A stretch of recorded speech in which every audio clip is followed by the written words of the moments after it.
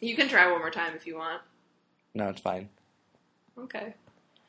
Yeah, I feel like the claps are more useful from my audio editing experience. It's a lot more useful from, like, a visual perspective of just, like, where in the hell do they line up? And then, like, once you got, like, a gross alignment, you pretty much have to just listen to it and, like, make it not... What in the hell? Oh, they knocked over their scratching post. I swear to God, it sounded like someone just jumped through my window in, like, hobnail boots. That was terrifying. I thought I had a home invasion.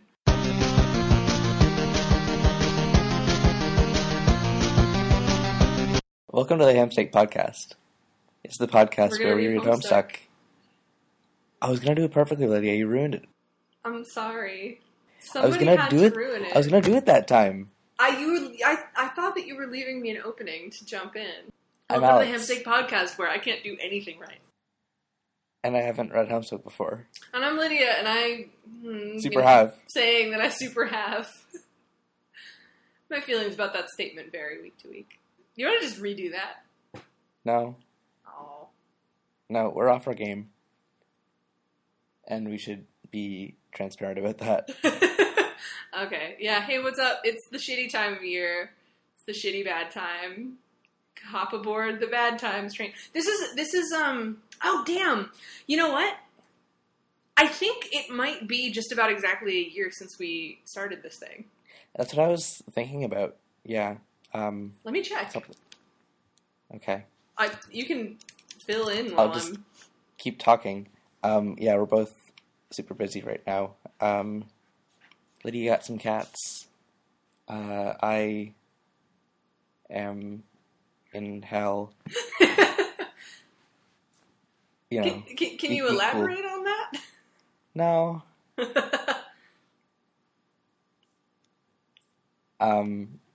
But I feel like we haven't recorded in a month. I know. And we recorded last week, didn't we? No, we didn't. Oh, right. We skipped that weekend. Yeah, we've sort of gotten to the pace of busy where every, We're lucky if we can do every 2 weeks. Yeah, we're just... Which we're sorry about. It's gonna... Yeah. It gets better. It does. It does. I mean, like, this is how it was last year. Hamiversary? Oh, I think we've actually passed it. I'm trying to remember. Let me check the exact date that we posted our first one. hamsteakpodcast.libsyn.com. I actually have, I think, the previous episode marked as our Hamiversary, but...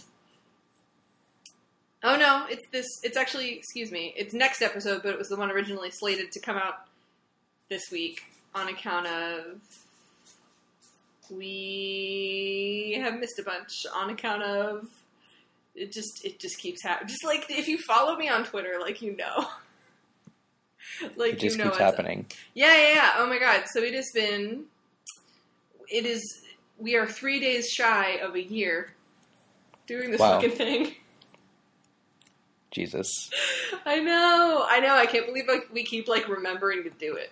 I mean, I know there's certain weeks when we don't release episodes, but every week there's this if there's no episode, there's a very sad, guilty text message exchange between Alex and I. It's just do you have any good times to do this? Because I don't think I really have any good times to do this. Can we maybe postpone until next week? I don't really know. I feel really bad, but yeah, that's it.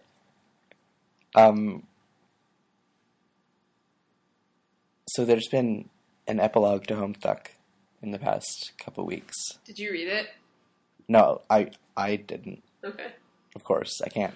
Well, not really an epilogue, more like credits, basically, apparently. Oh. Like a credit sequence. Oh.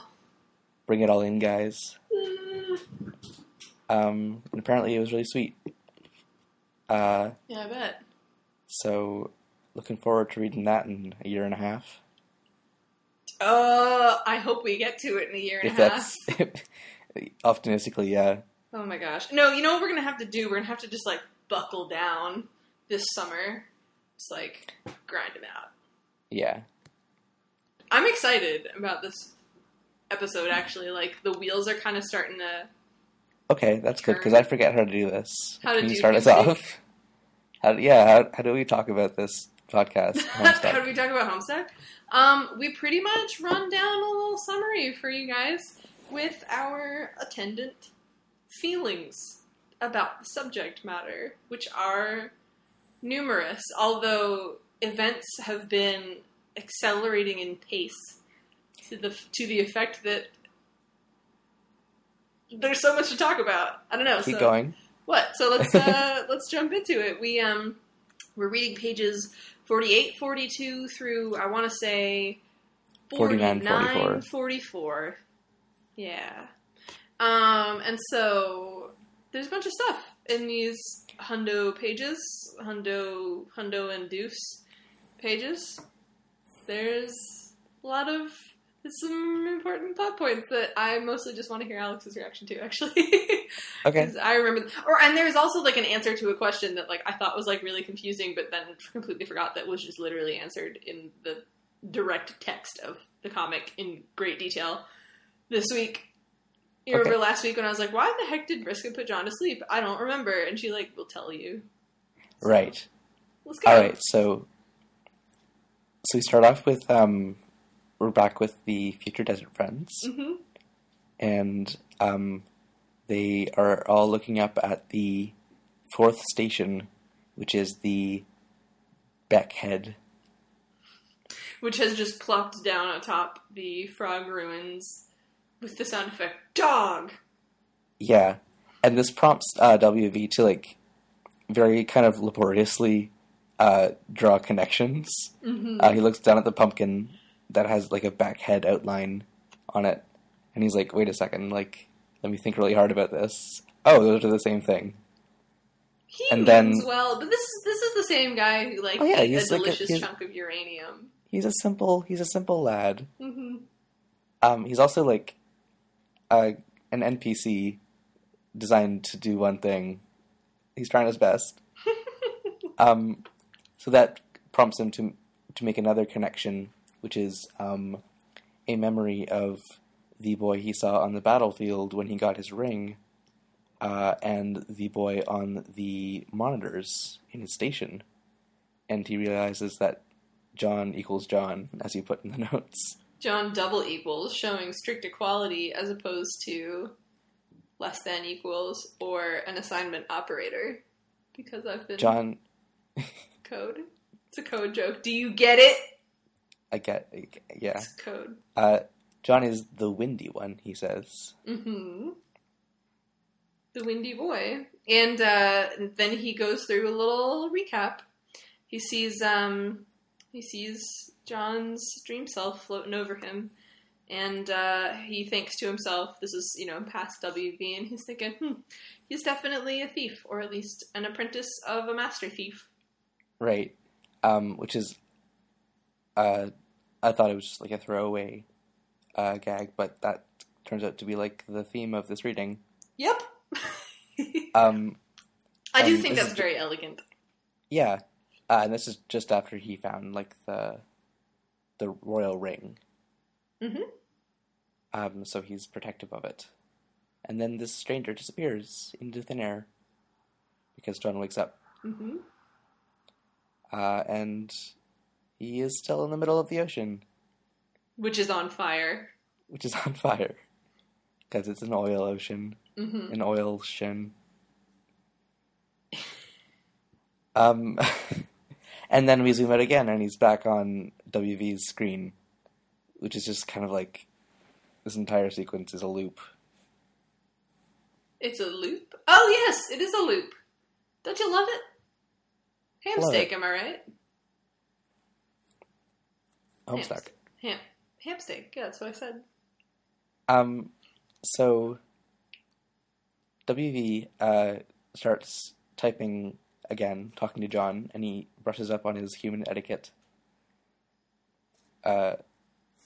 which is really funny dialogue. A lot of kind sir, and yeah, good boy, John. And but John isn't listening to him because he's being talked at by Vriska. He is? And I thought he was talking to Rose. He's right, talking to Rose. Rose first. Yeah, But we he's talking don't- to. He got a don't whole see. litany to go through. So he's talking to Rose at this point in time. It's a conversation that we just witnessed, where Right. he's like, "Hey, Rose, you're spooking me out," and she's like, "Yep." And then he talks to Vriska, which WV does not want him to do. no, he wants him to talk to Jade very much because Jade is very nice. Yeah, the And, nice one, the green text one. Mm-hmm. But he also wants him to talk to Karkat, even. But No, he doesn't. He doesn't want him to talk to Karkat. oh, he does not. He Wait, so I think Karkat was talking to John as well. That was another Right. conversation that we just saw and that WB is now observing. Yeah, and he says, no, you shouldn't talk to that stupid gray text human. And then the narration says, that's not a human. And he's like, well, you should not talk to that stupid gray text not human. He's very straightforward in his parlance. And then he calls John the stupid windy boy. Which we learn is for good reason, because, well, we'll see it in a second, because first John has to have a long conversation with Vriska, but before we see that, we have to see WV make a terrible mistake, which is to, in an effort to be a little more emphatic, he hits the caps lock button, which just slams a giant door down over the opening to his base, and he can't uncaps lock it, so he's just kind of stuck. Yeah. Whoops. So now we go to John's perspective, and he's being messaged by Vriska.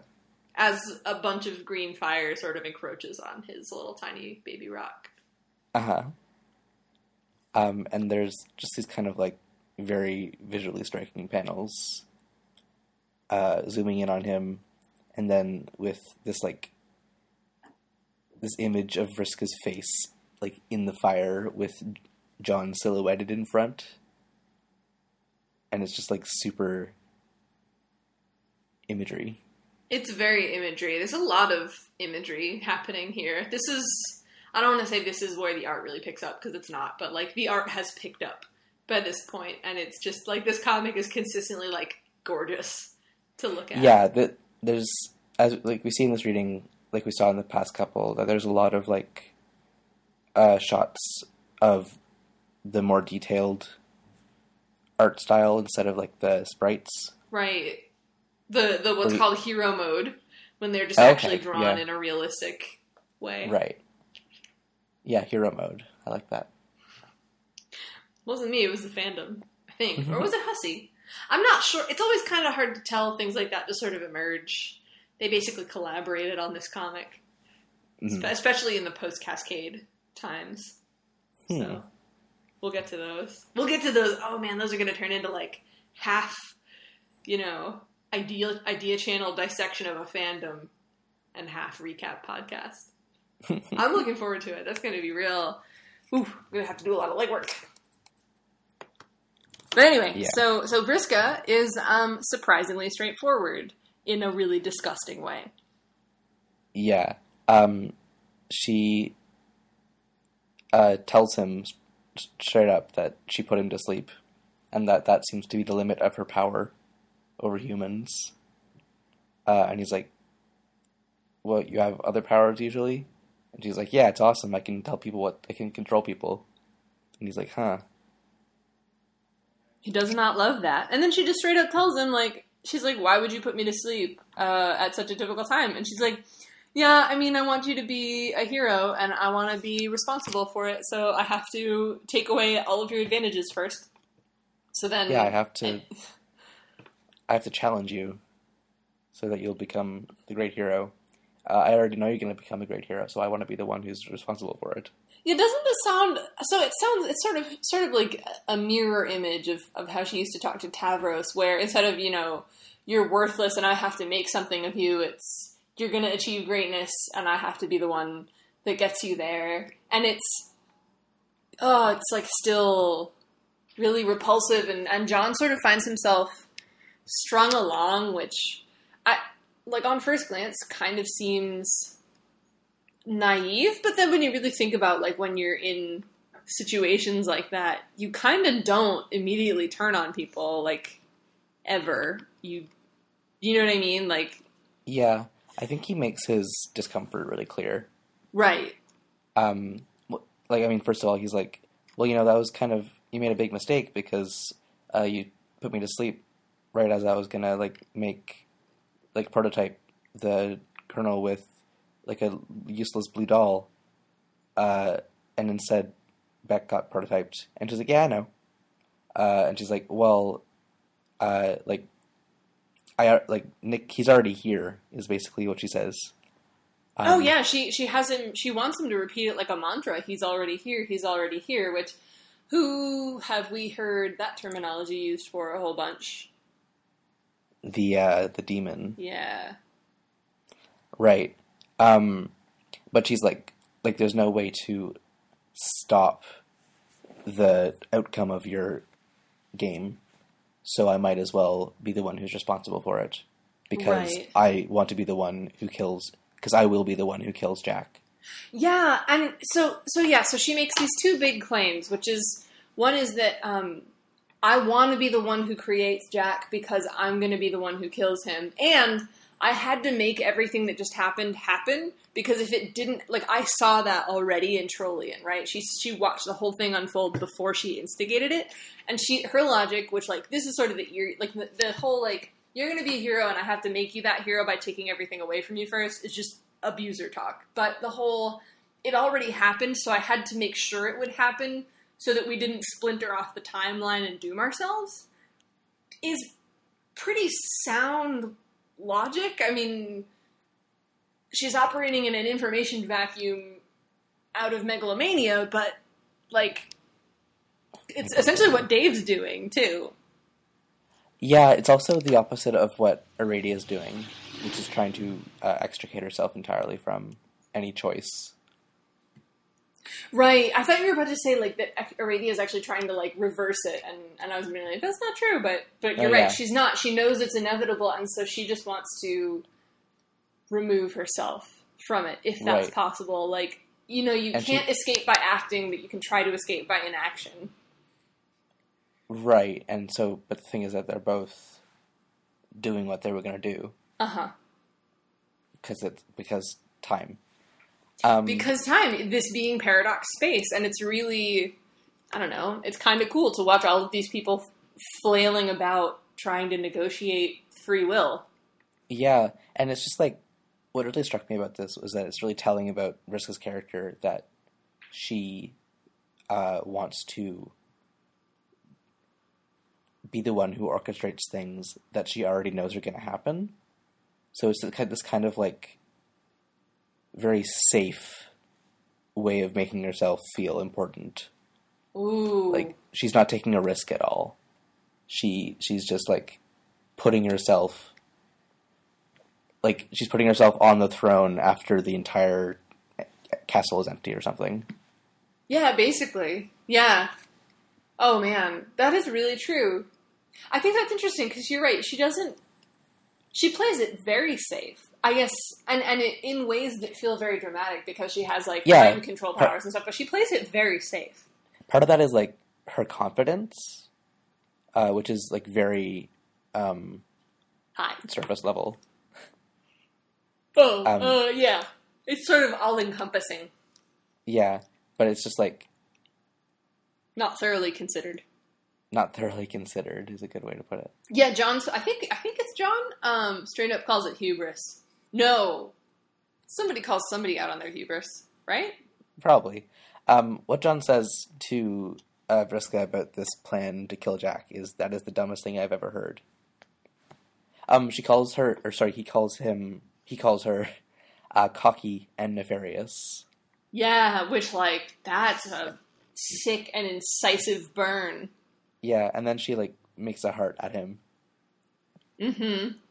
So, this is a great relationship. It's gross. Well, it's really gross, because, so, he's telling her, like, this is a really terrible idea, and she says, I'm the most powerful... She literally says, I'm pretty sure I'm the most powerful troll, and also, right, I literally have all of the luck. Nothing can go wrong. Right. Which is interesting because she had terrible luck last time we checked. Yeah, we don't know what's happened to give her all of this luck. And John says, and I quote, "You sound pretty cocky. You should be careful about that. That is totally how people have big-time downfalls, especially when they act kind of nefarious."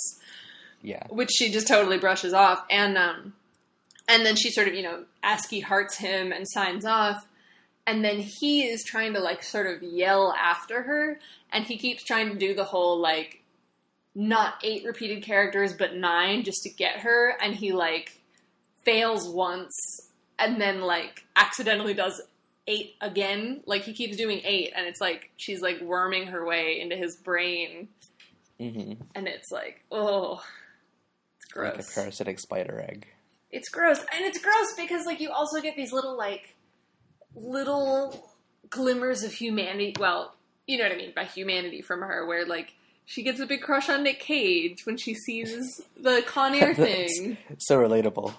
Well, like, it's cute. It's a genuinely cute moment. And then, oh yeah, she's this heinous, manipulative monster. Like, do you remember that time she literally tried to murder, like, the kid she'd been abusing for months? Like,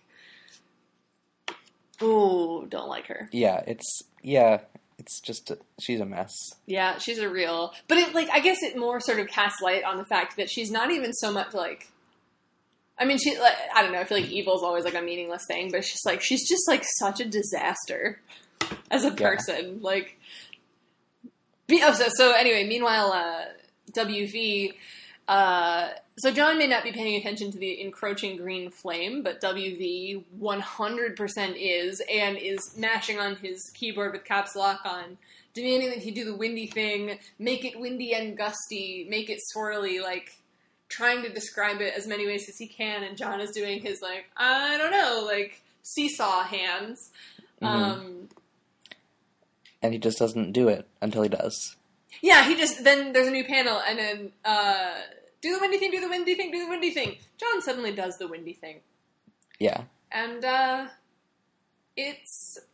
me what you thought about that. I mean, your note here is that you think I'm gonna not like it because it's a Deus Ex Machina hero power thing. Yeah. I didn't really think of it that way. I just thought of it as kind of like almost like he went into the Avatar state or something, like self-protection. Right. I guess it was entirely flavored by Avatar because he was doing like a cyclone. Yes. To protect himself. Yeah. It just felt like a very, like, instinctive, subconscious, like, yeah, instinct taking over. And just, like, so what it does is he makes this enormous cyclone that puts out the entire fire. Like, on the entire planet, you watch it, like, blowing away clouds of smoke over the whole globe from space. It's very beautiful. Right. And I also think it's interesting that you're talking about it being instinctive, which, like, so just like there's this interesting, conversation about what is free will and what does that mean when you've got things like an alpha timeline and people who know the entire sequence of events already and time travel.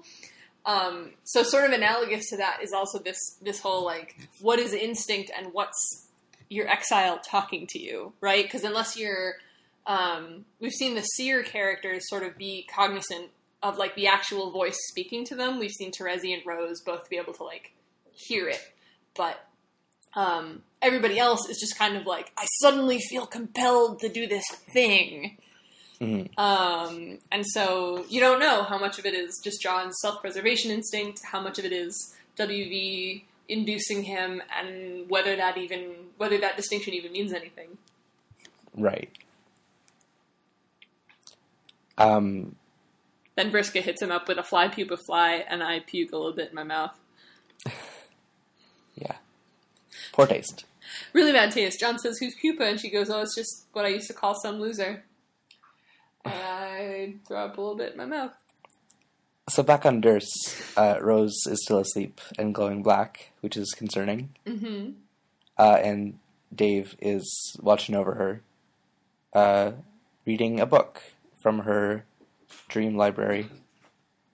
And this book is Dream Bubbles by Charles Dutton, who we've seen before, referred to as like a luminary poet. Mm-hmm. I'm not actually sure who Charles Dutton is. Hang on, Google. Hold the heck up. Charles Dutton. I'm 90% sure I know who this is. Oh wait, is he the uncle from Fresh Prince? No. Okay. Okay. It actually looks like he is not the person I thought he is. So, he's best known for his roles as Fortune in the film Rudy, Dylan in Alien 3, and the title role in the television sitcom Rock. Literally never seen any of those, and I've only ever heard of Alien 3. Yeah, I think that's kind of the idea, is he just wanted to pick someone that was, like, so obscure that, Right. you know? Yeah, and we get a great, Oh my god, he was in callback. prison for possession of a deadly weapon? Oh. I just saw the word manslaughter? Wait. Hold on. When he was 17, he got into a fight which resulted in the death of a man Dutton claimed had attacked him. Dutton was charged and convicted of manslaughter, and he spent the next 7 years in prison. Citation needed. Okay. Like, but I buy it. Sure, I'm not trying to slander this guy. I just, like, I kind of buy it. I just have no connection to this man. I mean, like, now I do. Like, he got in a fight. He's probably just trying to defend himself, but... Anyway, so we get a callback to the classic Homestuck joke of misattributed poetry. Yep. And this is a poem about God's forge in frost. And it looks like a Whitman poem to me, but I'm not sure exactly. So the only thing that's a ripoff in that poem is the last line, which is literally, that this flesh would melt, thaw, and resolve into a dew, or whatever it is, which I believe is Shakespeare. Okay. I believe it's from a Shakespeare sonnet. It is an original Hussey writing, then. Yeah. Okay, because I was like, wow, this Walt Whitman poem is extremely relevant to Jade's entire deal. That's kind of amazing. Yeah, no, it's just done. I did go through it, and I definitely think it's sort of written with an eye to poetic meter, though it doesn't quite have its own meter. It's also not, What? It's not quite, like, up to snuff. Yeah, it's a little... It does make sense. It does make sense that it's an original work. Yeah. Quasi misattributed poem, but really just a original creation with a cribbed Shakespeare line stuck onto the end. Mm-hmm. And that leads us into a flash where we see Jade's planet. Mm-hmm. And it's the land of frost and frogs. And it's delightful. It's really beautiful. I got chills watching it. There's this really, seasonal music going on. And we get these kind of panning shots of different scenes. We see that the frogs are frozen in ice. And there's snow-covered forests with blooming red flowers and purple hummingbirds. And there's Jade's house with the glass of the greenhouse shattered, and so there's snow all over her stuff. And there's Jade floating on her bed with a bit of snow on her head. You did a rhyme there. That was a good rhyme that you just did. It was good. Bed and head, the classic rhyme. You did good there. It's a really quiet and nice flash. And frogs, huh? Frogs. Yeah, those might be important. Yeah. Oh, and so the flash is a pretty literal, like, the poem seems really cryptic, and then you check it out, and in the flash, and it's, God's forge in frost. I mean, like, well, okay, there sure is a volcano covered in snow there. Yeah. And a bunch of green stuff also covered in snow. And, the waker sleeps. Yeah, there's Jade. Yeah. She's sleeping. So it's pretty literal. And frogs, boy, those sure are, I don't know, hated by the Black Queen and the entire troll universe. those sure are significant in some way that we don't quite know yet. Yeah, they're and kind I of wonder what will happen if these frozen frogs thaw out. Yeah. I wonder if that will be a significant event. Oh man, dude, you have no idea. Well, I have some idea. Okay. So now we get a flashback while Jade's asleep to her working on her cyborg rabbit for John when she gets a message from Pfeffery, which is really nice, except that Pfeffery uses the R slur, which is completely It's totally out of unacceptable. character, yeah. And so we've been, like, I make note of it every time it happens, but, like, we often will leave it out of the episode that it even happened, because it's kind of a bummer. It happens so many times now. Like, it's been getting more frequent. Yeah, it kind of has. I think it didn't used to be every episode, but now that we're dealing with a species that is categorically vitriolic, yeah, now they're all bandying it around, and it's like... Even the nice one. Yeah! I'm pretty sure Pfeffery is even the one who throws around, somebody throws around autistic like it's a slur. I think it might actually be Jade later. And it's just like, have you met these characters? I think it's Dave, I think. Dave? Okay. I mean, it's just like, do you have to? Do we gotta? Yeah. Really? Anyway, so they're having what seems to be their first conversation, except that Jade remembers that she had already asked Pfeffery to not use her typing quirk, and they realize that they've already had this conversation, and they are remembering something, and then it turns out that they're in a dream and a memory brought to life by a witch. Mm-hmm. They're in a dream bubble out in the furthest ring, which is where you go when your dream self is dead. Right, except that Pfeffery is not asleep. And she's actually in the room with Jade. Mm-hmm. And then Pfeffery is dead. Yeah, we take a closer look at her, and so this mysterious, gray-skinned, very sharp-toothed girl with horns that just appeared in your bed there's nothing in her eyes. They're like blank white orbs, and she's showing you all of her pointy teeth. And she says, "Because, stupid, I'm dead," as in that's why I can be here. And isn't that just what you want to see? Yeah, but also it just kind of drives home the point that death doesn't really mean anything to these characters. Because every character can die 3 different times and still be around. Where are you getting the number 3 from? That was arbitrary. Okay. That was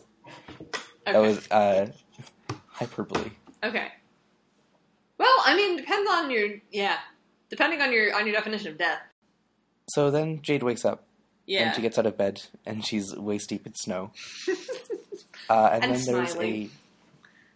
there's rather blithely. And then there's an imp behind her, and it is very powerful. Mm-hmm. It's a uranium imp, and it has Beck powers. Mm-hmm. So we get another flash, in which we are aggrieving this imp and clicking on it to shoot it, and then every time we do, it teleports Jade and the bullet away. And there's a bunch of different scenes that we teleport through, including all the other planets. And the last one that we get is right beside sleeping Dave, who is woken up by this gunshot right beside his head, and looks just in time to see Jade disappear. Hang on a second. Why are you crying, baby? Why are you crying? I fed you already. You ate. Get off of my... You're just trying to spend time with me.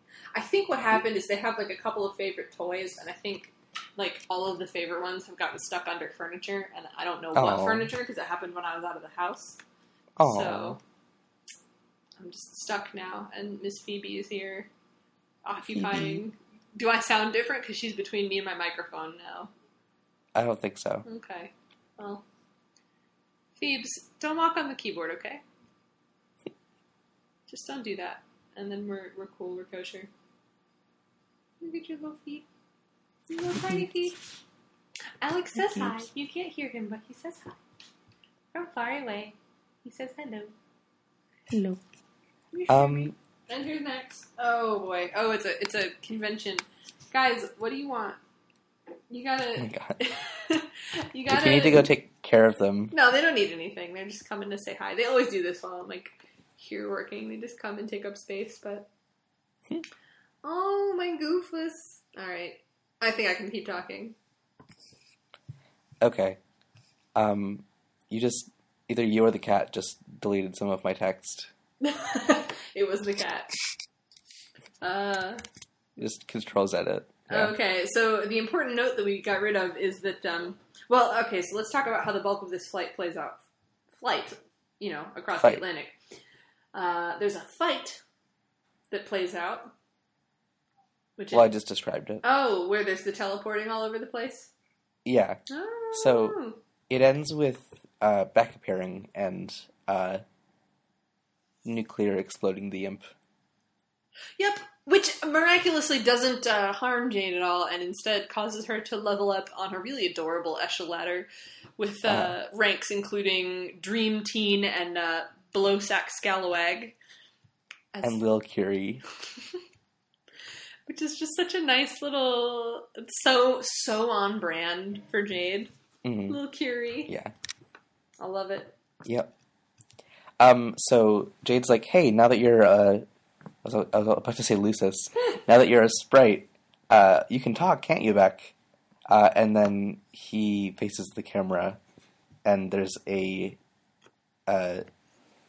chat log, and it's just a bunch of GIFs of, like, pulsating green static, and then a picture of Jade with a very, very wide eyes, not able to comprehend this, which is pretty funny. Yeah, she's basically hearing the surface of the green sun, and she's got like these big, wide, blown out eyes, and that makes sense. Yeah. Yeah, and so she just thinks to herself, "You're gonna try to keep conversations with Beck Sprite to a minimum from here on out."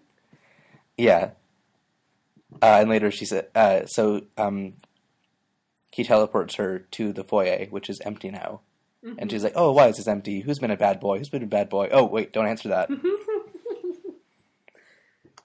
Yeah, which must be difficult for her, because she's been the only person she could really talk to out loud, kind of her whole life. Yeah. Then, watching all of this sort of go down through the terminal is PM. Right. Who tries to talk to Jade and says, don't I know you? You look really familiar. And Jade's sort of shaking her head, and the narration warns PM that you might not want to keep talking to this person, but Beck has already caught on. He's kind of unhappy that PM is meddling, and her terminal catches on with, like, crackling yellow electricity and then just blows up. The entire side of her station just blows out. Right. And this seems to be the same, like, this is in the past when she was trying to communicate with Jade, and it blew up. Because it only blew up the one time. Yeah. It happens right after... Oh, we saw it blow up, but we didn't know why? No, we saw it blow up, and we knew it was because of Beck. But it seems like she was trying to talk to Jade at different points on the timeline. I think it was WV that was trying to talk to her the first time, because he had the side of his console blown out, and then, because I remember when it locked, a big wall clinked down in front of the hole. Yeah. Yeah, I guess you're right. I guess... And he wasn't trying to talk to Jade, it was something about the, Well, there was a hole in PM's station, too. Because there was a worm. Yes, there was. Coming into it. Yep. And the mailbox flew out of it. Yeah. Anyway, that was many thousands of pages ago. Mm-hmm. Basically, PM's station blows up. I'm sorry, are my cats making very much noise right now? Yeah. Because they're doing some weird stuff. Yeah, Max is standing Sounds like they're pawing at the dishes. Yeah, so I've got a casserole dish wedged against my cabinet so that they can't open it. Because I'm too cheap to figure out how to properly cat-proof it. And so he's like standing on that casserole dish trying to figure out how to jump up to where his mom is in the windowsill. But he's too much of a weenie to do it. Oh my god. Oh my gosh. What? He's just Lil. Well, I mean, he's big, but he doesn't know it yet. Welcome to the Lydia's Cats podcast. No, all you need for that is to just follow me on Twitter. It's like 24/7 cat feed all the time. I've basically trained a webcam on my cats via my Twitter feed. The webcam is manually operated. Yeah. It's very, very low res. Yeah. So now we go back to PM with her mailbox crown. And she does not want to rule, but it's too late, and her name is now the Prospician Monarch, which is so sweet. It is. And WQ sees that she's struggling with her new position, and she says, you don't have to wear the crown. A queen is the sum of her decisions, not her fashion accessories. And you can surround yourself with advisors. You don't have to do this alone. And so PM thinks about it, and she takes a stamp off a letter and just puts it on WQ. She's like, "That's my insignia now. You're my advisor." It's really sweet. It's cute, and the stamp has the the sun insignia. Mm-hmm. And in that moment, the comic passes the Bechdel test, which I mean, it did probably thousands of pages ago, but. But as I was reading that conversation, I was just like, passes the Bechdel test with flying colors. This is beautiful. Nice. Ladies having a conversation about something that has absolutely fuck all to do with boys or romance or anything. It's just a conversation about ruling, but it's ladies that are bug people even. That passes the Bechdel test. Yeah. God damn it. Okay, so this is when the actual foyer scene goes down. Jade goes in there, and she's like, alright, it's super empty. Why is that? JK, don't tell me, because your voice is horrifying. And she goes to her atrium. Yeah, which is also not great, seeing as it's covered in snow, and outdoors now. And also her alchemy stuff is smashed up, which sucks. So... Now Dave contacts her, because he's been woken up. And it turns out he's on the snow planet as well. Mm-hmm. And he's super cold. And he's like, hold on, I'm gonna find somewhere warm. Yeah. And then he's like, oh, yeah, it took me a few hours, but I found somewhere warm. Also, I have time travel powers. Which Jade just thinks is the coolest thing. Also, they have a super sweet moment where they talk about snow... And neither of them has seen snow before right now. Yeah. It's really cute. And, yeah, it is. Dave is shitting on snow, and he thinks it's... He thinks lava's better. Yeah. Snow's a big chilly carpet of nobody gives a shit. Yeah. Like Old Man Winter spread around his nasty mayonnaise and turned the landscape into his personal asshole sandwich. Mm-hmm. They're really cute. They make a lot of jokes with each other. Dave and Jade are really, really cute. And Jade is really funny. And Jade is funny when she gets a chance to, not be freaked out or, expositioning. Right. Right. Which I think she will increasingly get also as the comic goes on. Yeah, because, I mean, what she's kind of saying now is, oh, you guys, all have your powers, you're doing all this cool time travel stuff. Rose is apparently, being a dark mage or something. Mm-hmm. And John is now unlocking his wind powers. And I'm just getting started. And Dave's like, don't worry, you're going to get the hang of it soon. Yeah. I know, because I'm from the future.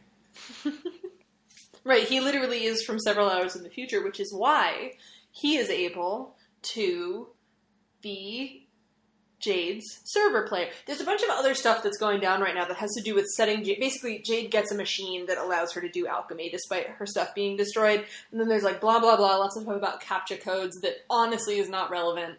I can tell you. I don't know. I thought it was kind of interesting. Okay, well, you run it down for us then. Well, basically, Dave just asks her to plop down a machine that scans CAPTCHA codes. Mm-hmm. And she's like, well, what's the point of that? Isn't the point of CAPTCHA codes that it's only human readable and machines can't read it? And he's like, yeah, well, there are some CAPTCHA codes that are just like too garbled for a human to read, and you need like a barcode scanner. And he thinks that the point of those is like to have items that it would be unfair to have like duplicatable in the game. Right. And actually, what he wants to do is duplicate. You said it right the first time, or at least it sounded right. It wasn't right in my mouth. Duplicate his server disk. Oh, thank you for writing your mouth wrong. You mouthed it right. But then they make a joke about like, oh, and now that there's like a bot capable CAPTCHA reader, all the robots are gonna like get a hold of a flower pot and make 1 billion copies of it or something. Yep. Like basically like, I don't know, like a Grey Goo joke or something. A hoo-ha? Grey Goo? Grey Goo? Like the apocalyptic condition of nanobots converting everything into Grey Goo because they're not programmed to stop. That just sounds like a French version of a popular pasta sauce brand. Okay. Or like... I see what... Like, you know, like if that pasta sauce were bought out by a man... Ragu? I don't know what pasta sauce... Ragu? Yeah. Is that a brand? I thought that was a kind of pasta sauce. Well, so R-A-G-H-U is a type of pasta dish, but then R-A-G-U with an accent is a... Okay. I'm not going to cast aspersions on it because I think it's probably somebody's favorite out there. Personally, it is not my favorite. But it is a highly popular brand. Okay. It's some generic-ass shit. Sure. is what I have to say about it. What were we saying? That Dave is bringing on the machine apocalypse by giving Jade a computer that can read CAPTCHAs. Kind of. Pretty much. Good enough. Yeah. It's not like I'm making a joke or anything. Oh no, it's she gives him the machine. Other way around. What's going on? There's a autistic.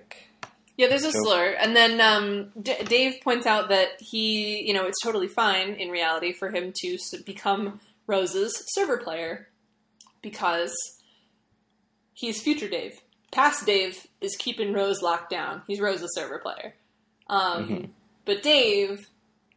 So John's already fulfilled his obligation to be Jade's server player by bringing her into the game, period. But now there's no problem if, this future Dave has to sort of babysit her environment because she's already in the medium. Right.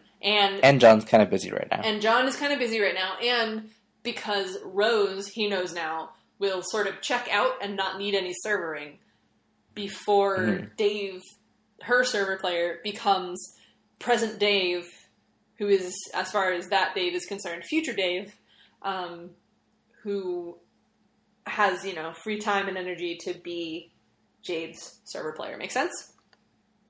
Yeah. Cool. So, then she's about to do her alchemy montage, but Hussy's like, it's not Christmas yet. So, which I believe, traditionally, like, those big alchemy montages would take place on Christmas. Which is why they're like, it's not Christmas yet. I see. then Dave is, he's just woken up and he's taking stock of the Croc situation. Yeah, so this is past Dave. Right, present Dave. Past present Dave. Yeah. Who just wakes up after getting a gunshot right beside his head. Takes back his shades from the crocodile, but he lets it keep the sword. That's SORD ...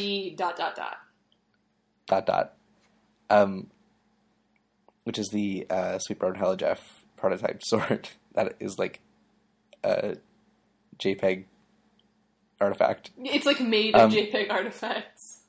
Yeah. And then Rose catches him up on what she's been hearing from the old gods. Yeah. And asks him what he saw / heard when he took his shades off on Durst and looked towards them. Mm-hmm. And what he says is that he heard a plea for help. Mm-hmm. And so Rose says, yeah, they're reaching out to you because they're being massacred across all of space and time and all realities. Right, which is important to know. Yeah, because in the Outer Rim, time and space don't work properly like they do in universes because it is outside of all the universes. It is like an underlying stratum. Mm-hmm. To be clear, I think it's fine if we use these terms interchangeably, but... Paradox space. So, the old gods live in the furthest ring. The Outer Rim is 100% just a really sensible term it's just from Star Wars. It's from Star Wars. Yeah. That totally... My bad. Also, I was watching some, like, Star Wars lore videos earlier. Ooh, nice. Which is totally why that was in my head. Yeah, so, like, my one big takeaway from the Star Wars lore that I learned is I actually looked at a map of the galaxy when I was, like, just old enough to know, like, I was in, like, deep in my star phase, and I looked at the map of the Star Wars galaxy, and my dude, like, the whole, like, Outer Rim thing, they're like, oh, like, we don't really know what's going on out there, and, like, that's also, like, it's shaped exactly like the Milky Way, and FYI, heads up, the Earth is in the outer rim of the Milky Way galaxy, so it's like George Lucas's like sly little way of saying like, this could be your galaxy. We say it's far, far away, but woo! Yeah, that's silly. It like rocked my entire world when I was 8 years old. When I was still waiting for my Hogwarts letter at that age, so like, damn, you still had a ways to go. I know. Still had years of anticipation. Yeah. Yeah, but basically, Rose lays out this plan that will help the old gods. Or like, oh. That's Phoebe. I don't know why she's been so vocal today. Hi, Phoebe. Yeah, she's very chatty. Mm-hmm. So Rose lays out this plan that she's come up with the old gods and someone else, where basically Dave is going to have to talk to the old gods to plot a course through the furthest ring to get to somewhere else. Mm-hmm. And he's going to need his time powers for that because the outer rim furthest ring is messed up in terms of time and space. But basically, they need to plot a course to the green sun. And here we're finally told that it is the power source of the first Guardians. I think that was a little spoiler that I kind of let slip. At the beginning of this episode? No, I think I might have said it a while ago, but... I didn't remember it. Okay. But I mean, there was obviously a connection. Yeah, they're the same color. Yeah. And so he asks how big a star it is. He's like, is it twice the size of the sun? Is it like Jupiter sized? And she says it's nearly twice the mass of our universe, which is big. Which is unfathomably big. Mm-hmm. And I feel kind of patronized that Hussey would just throw around that kind of scale. You think so?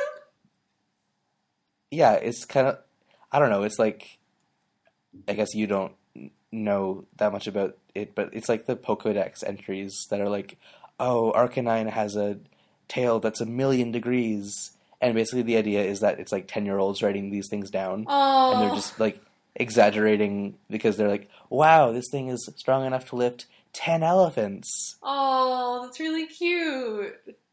It is, but it's just like you throw out like a ridiculous number because you just want to like because it's so big, whereas nearly twice the size of the mass of our universe is an unfathomable but precise figure that I don't know why I'm so pissed off about that. I totally see why you would hate it, but I love it. But I see exactly why you would hate it, because it is so totally like, you know what I mean? There's no reason it has to be a completely unfathomable yet very precise measurement. Do you know what I mean? Yeah. It's the author somehow lording over the fact that, like, he thinks that he's conceptualized that, and, like, you, Yeah, puny exactly. reader, have to wrap your boggled mind around it. Exactly. Except I fucking love that. I will be your aunt any day. I will be your And audience. also, if that is like a real sun made of hydrogen, Nah, it would be like impossible. physically impossible. Mm-hmm. It would be like a black hole with a thing, Yeah. a point the size of Singularity. a singularity, the size of like a galaxy, Well, so, which is fathomable. I mean, a singularity is by necessity infinitely small, but it might have an event horizon the That's what size I of a mean. galaxy. I can't believe I just fucking corrected you on that. I'm garbage and I'm sorry. No, thank you. That's what I meant. Throw this ham in Anyway. the trash. It's gone bad. Space hams from space. We're the space hams. Watch We out. just, like- We're the space hams. We just like ranted about astrophysics. Hey, listen, That like was- that's like why I like this. Cuz it's like it's seriously like it like scratches my like Lovecraftian itch, but like A isn't written by like, well, as much of a racist. And then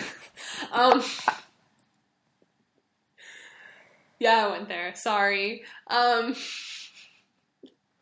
then it also like is funny. Yeah, it's fine. Oh, so yeah, so The bit- so the Durst Dreamer kids want to get out to the Green Sun. Well, Rose wants to get out to the Green Sun. Well, for reasons, right? So she's going to need John to fully realize his wind powers in order to get her the tumor, which she will need before she goes out to the Green Sun. Right, and it is this thing that is growing on Skaya, Mm-hmm. and we see actually we see the fully prototype Skaya, which is this like almost like a 3D extruded spirograph, like a spirograph in 3 dimensions. Yeah, I It's like- forgot that we hadn't seen it yet. I think we have, but it's And been so- in brief so the flashes. thing is that Yeah, so the thing is that I think we saw it as like a quote unquote globe Mhm. in Doc Scratch's house, Mhm. but that might have been like a different one that was like the one that would be prototyped 12 times in the Trolls universe, which I don't remember if that was a different Skaya. I don't recall. I mean, it Okay. is. There's a different instance of it every time. Right, but is it like shaped the same as this I think so. when it's fully I okay? think so. At least just for visual convenience, because you can't really make anything look much higher dimensional than that without just it being, you know what I mean, inscrutable to Yeah. the viewer. Right. Which I mean, don't put it past him. Yeah. Um, But yeah, so she says, like, we need John to get this thing off Skaya, and Dave's like, what is it? And Rose is like, don't tell John, but it's a bomb. And it is designed, I think it's designed to obliterate a null session. Right, that's one hypothesis. Rose says she doesn't really know why it's a bomb, but that's one of the hypotheses she puts forward is that, normally in the center of Skaya, that would be where the new universe would be created, but in this case, it's a bomb. Mm-hmm. Because their session is null. Yeah. And so she says that she wants it and she needs Dave to plot a course to the Green Sun because she's going to deliver the tumor to the Green Sun and destroy it. Mm-hmm. And she says this is a suicide mission. And Dave is like, that's crazy. I'm not going to do that to you. And she's like, oh, no, don't worry. It's for my dream self. And he's like, oh, okay, they're expendable. Pretty much, yeah. Which, I mean, to be fair, Dave has to be pretty flippant about self-death because of, the consequences of his own time travel. Which doesn't necessitate his own death, but it's just a consequence he always has to think about, and it definitely has necessitated it, or, like, resulted in it before. Yeah. So it's... yeah. And something else that we learn that Rose has another source. Right. Dave is like, why do you know all this? And she says, well, I have other sources. I have an informant. Yeah. Who is a man in another universe who wants to die. And Dave's like, wow, sounds really trustworthy. I trust him already. Yeah. And she's like, well, his mission is complete and he can't die because he's the first guardian. And he wants his life to end because he's done. And so he wants to, so he's, he helps me do this to get rid of our nemesis. It also kills him, which he wants. So there's really no reason to distrust him. And also I just get a feeling that he's telling the truth. Right. Which he is, omitting the critical fact that, so she doesn't name him or anything, but she drops all of the facts that triangulate him down to Doc Scratch. She's talking to Doc Scratch. Yeah. So the employer, whose identity she does not know, if you recall, is a universe-destroying, like multiverse-destroying demon. Mm-hmm. Remember? The one who's already here? So it's, like, not super good that she's actually trying to, because Doc Scratch has to die in order for this demon to enter the world. Oh, I didn't know that. I didn't know that part. Oh, okay. Well, yeah, okay, so he wants to die because his mission is complete. Yeah, that's like the whole deal. Oh, I thought he was just being existential. Oh, okay, that might have been, well... It might have been a spoiler, but... It's, like, not an important one. I don't think it's an important one. Well, it does recontextualize this entire mission, but... Yeah, fuck. It is a pretty big one, but just kind of forget. Do you want to edit that out? No. Damn it!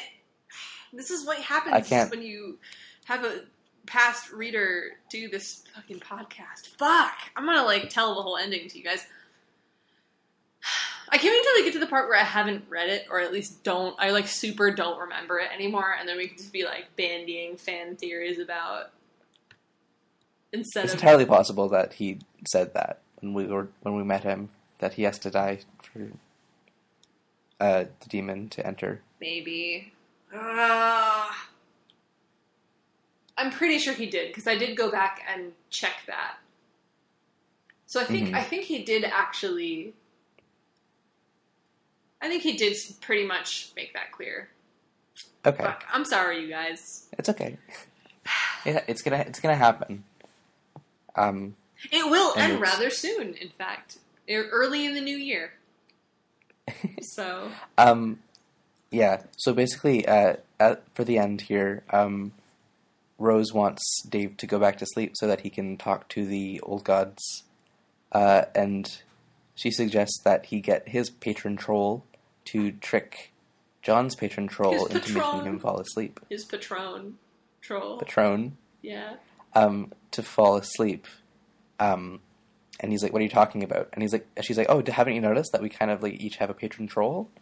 Like, mine is the cool one, John's is the manipulative one, and yours is the weird one. Mm-hmm. I believe she calls her a psychopath. Yeah. And then Dave is really, like, defensive of Terezi, and he's like, she's really cool, and we make unparalleled shitty comics together. Whereas Rose is insinuating that there's feelings. Right. because like these interspecies relationships are kind of red. Mm-hmm. But Dave is like, Dave doesn't know who her is, and he's like, is it the Juggalo one? And she's like, there's a Juggalo one? And he's like, yeah, see what I mean? There's way too many of them. Yeah. And then he signs off by saying, I'll be over here paving the way for your elaborate dream suicide. Hey, it's not wrong. Mm-hmm. And that's the end of that reading. Do we have any questions? No. No preguntas? No preguntas. Oh. Qué lástima. Oh. So if you want to send us a question, you can send us a question. We are hamsteakpodcast.tumblr.com. We also are on Twitter. We are at hamsteakpodcast. If you got spoilers, hit me up. I'm BreakChip on Tumblr and Twitter. And I'm Crunchleaf on Twitter and LeafCrunch on Tumblr. Yeah. Don't actually hit me up on Tumblr. I'm pretty sure I'm just sort of pretending I don't have As far as I can anymore. tell, you haven't been there for months. I'll log in occasionally, but I don't touch anything. I'll log in every 3 to 4 weeks and just be like, oh, that's right, I hate this website. I've been having a better time with it lately. Yeah? It feels like a lot of vitriolic shit has either died down or I've just unfollowed the people who were presenting it to me. Nice. Yeah. It's a nice change of pace. Yeah, it kind of just feels like a nice, like a really nicely curated art magazine that also, for some reason, has personal updates and jokes from your friends. Nice. Mine's mostly, animal vines. Ooh. Well... And Pokemon jokes. Vines? Still? Is Vine still up? Vine... Okay, this is a misconception. Vine isn't being deleted. They're just stopping support of the app. So you can't make new Vines. But the old Vines are still there. Whoa. Wait, I love that. It's this, aging... Reminds me of, The Garden. That not the Pevensey... I think it is the Pevensey children from the Chronicles of Narnia. They go back, and it's 500 years later in Narnia, even though they've been gone for about 2 years. And, they go through this, crumbling, ruined garden, and it's that, but with vines. Wait, are you talking about... Because what I'm thinking of is the, Did you read the, Magician's Nephew? The prequel one? Yeah. It's, that's there's the world that's, this, dead city under, a red sun. Ooh. That's completely still. Ooh. And they go into this hall, and there's these, wax figures and chairs. And they, wake one of them up, and it's this queen. And they escape, they take her out of the world that's about to, it's crumbling around them. Yeah. And it's just, black and white with a red sun. Oh, cool. I'm going to have a nightmare about that later. It's so striking. Oh my god, I haven't thought of this in so long. Yeah. But it was such a striking image. Yeah. Oh, man, I might go back and reread those books, actually. Those are, they're worth a read. Yeah. They're good literature. They're real good. But so the book I'm actually thinking of, I believe, is Prince Caspian. With the, With the voyage. What garden? It's sort of a throwaway thing at the beginning, but they make their way back to Narnia, and it's this throwaway scene as they're getting back to the castle, or finding their contact or whoever it is. Oh yeah, there's a ruined garden. Damn. Right, the place that's oh yeah, this is where we sat and had dinner, and now there's a rose bush. Yeah. Right. Yeah. A vine. That makes sense. A vines, I see. Yeah. Plants. It's true. That's the episode. That's the episode. I'm not planning on being ridiculously swamped next week, so hopefully we'll actually have another episode next weekend. But eitherwise, sure, why not? Eitherwise. It'll come out 2 weeks from now, probably. You'll see it eventually. We'll see you soon, and when we do, we're going to read pages 49:45 through 50:32. It will also have been more than a year since we started this fucking thing, so if you've been here that whole time, thanks. If you haven't, thanks for joining us, and we hope it's super worthwhile. And holy shit, I can't believe we've been doing it for a year. Mm-hmm. And we're not even halfway done. Mm-mm. Although I think we're pretty much, more or less on schedule still. And what else happens? So Tavros is going to talk to Jade. John is going to talk to a bunch of locals. Something really cool is going to happen to him. Tavros has an incredibly traumatic experience. Something really cool happens to Vriska too. And somebody we haven't seen in a while comes back. And things Wow, get interesting. I love this, like, stinger. What, somebody we haven't seen in a while? No, this, like, anticipation. Like, you've never done this in the episode before. It's always been in the show notes. Yeah, I figured... I had the doc open, so I figured I might read it, but this might become a staple. I enjoy delivering cryptic stingers. It's very satisfying. Yeah. Oh, man! Oh, you guys. I mean, I feel this about a lot of episodes, but, like... Oh, man. It's happening. Like... Fuck, like, so much good shit is gonna happen. Oh! There's gonna be so Can't much, wait. like, oh! Moments. I'm ready. Are you ready? I hope you're ready. I am. Awesome. Alright. See you then. We'll see you guys. Bye. Bye. Stay hammy.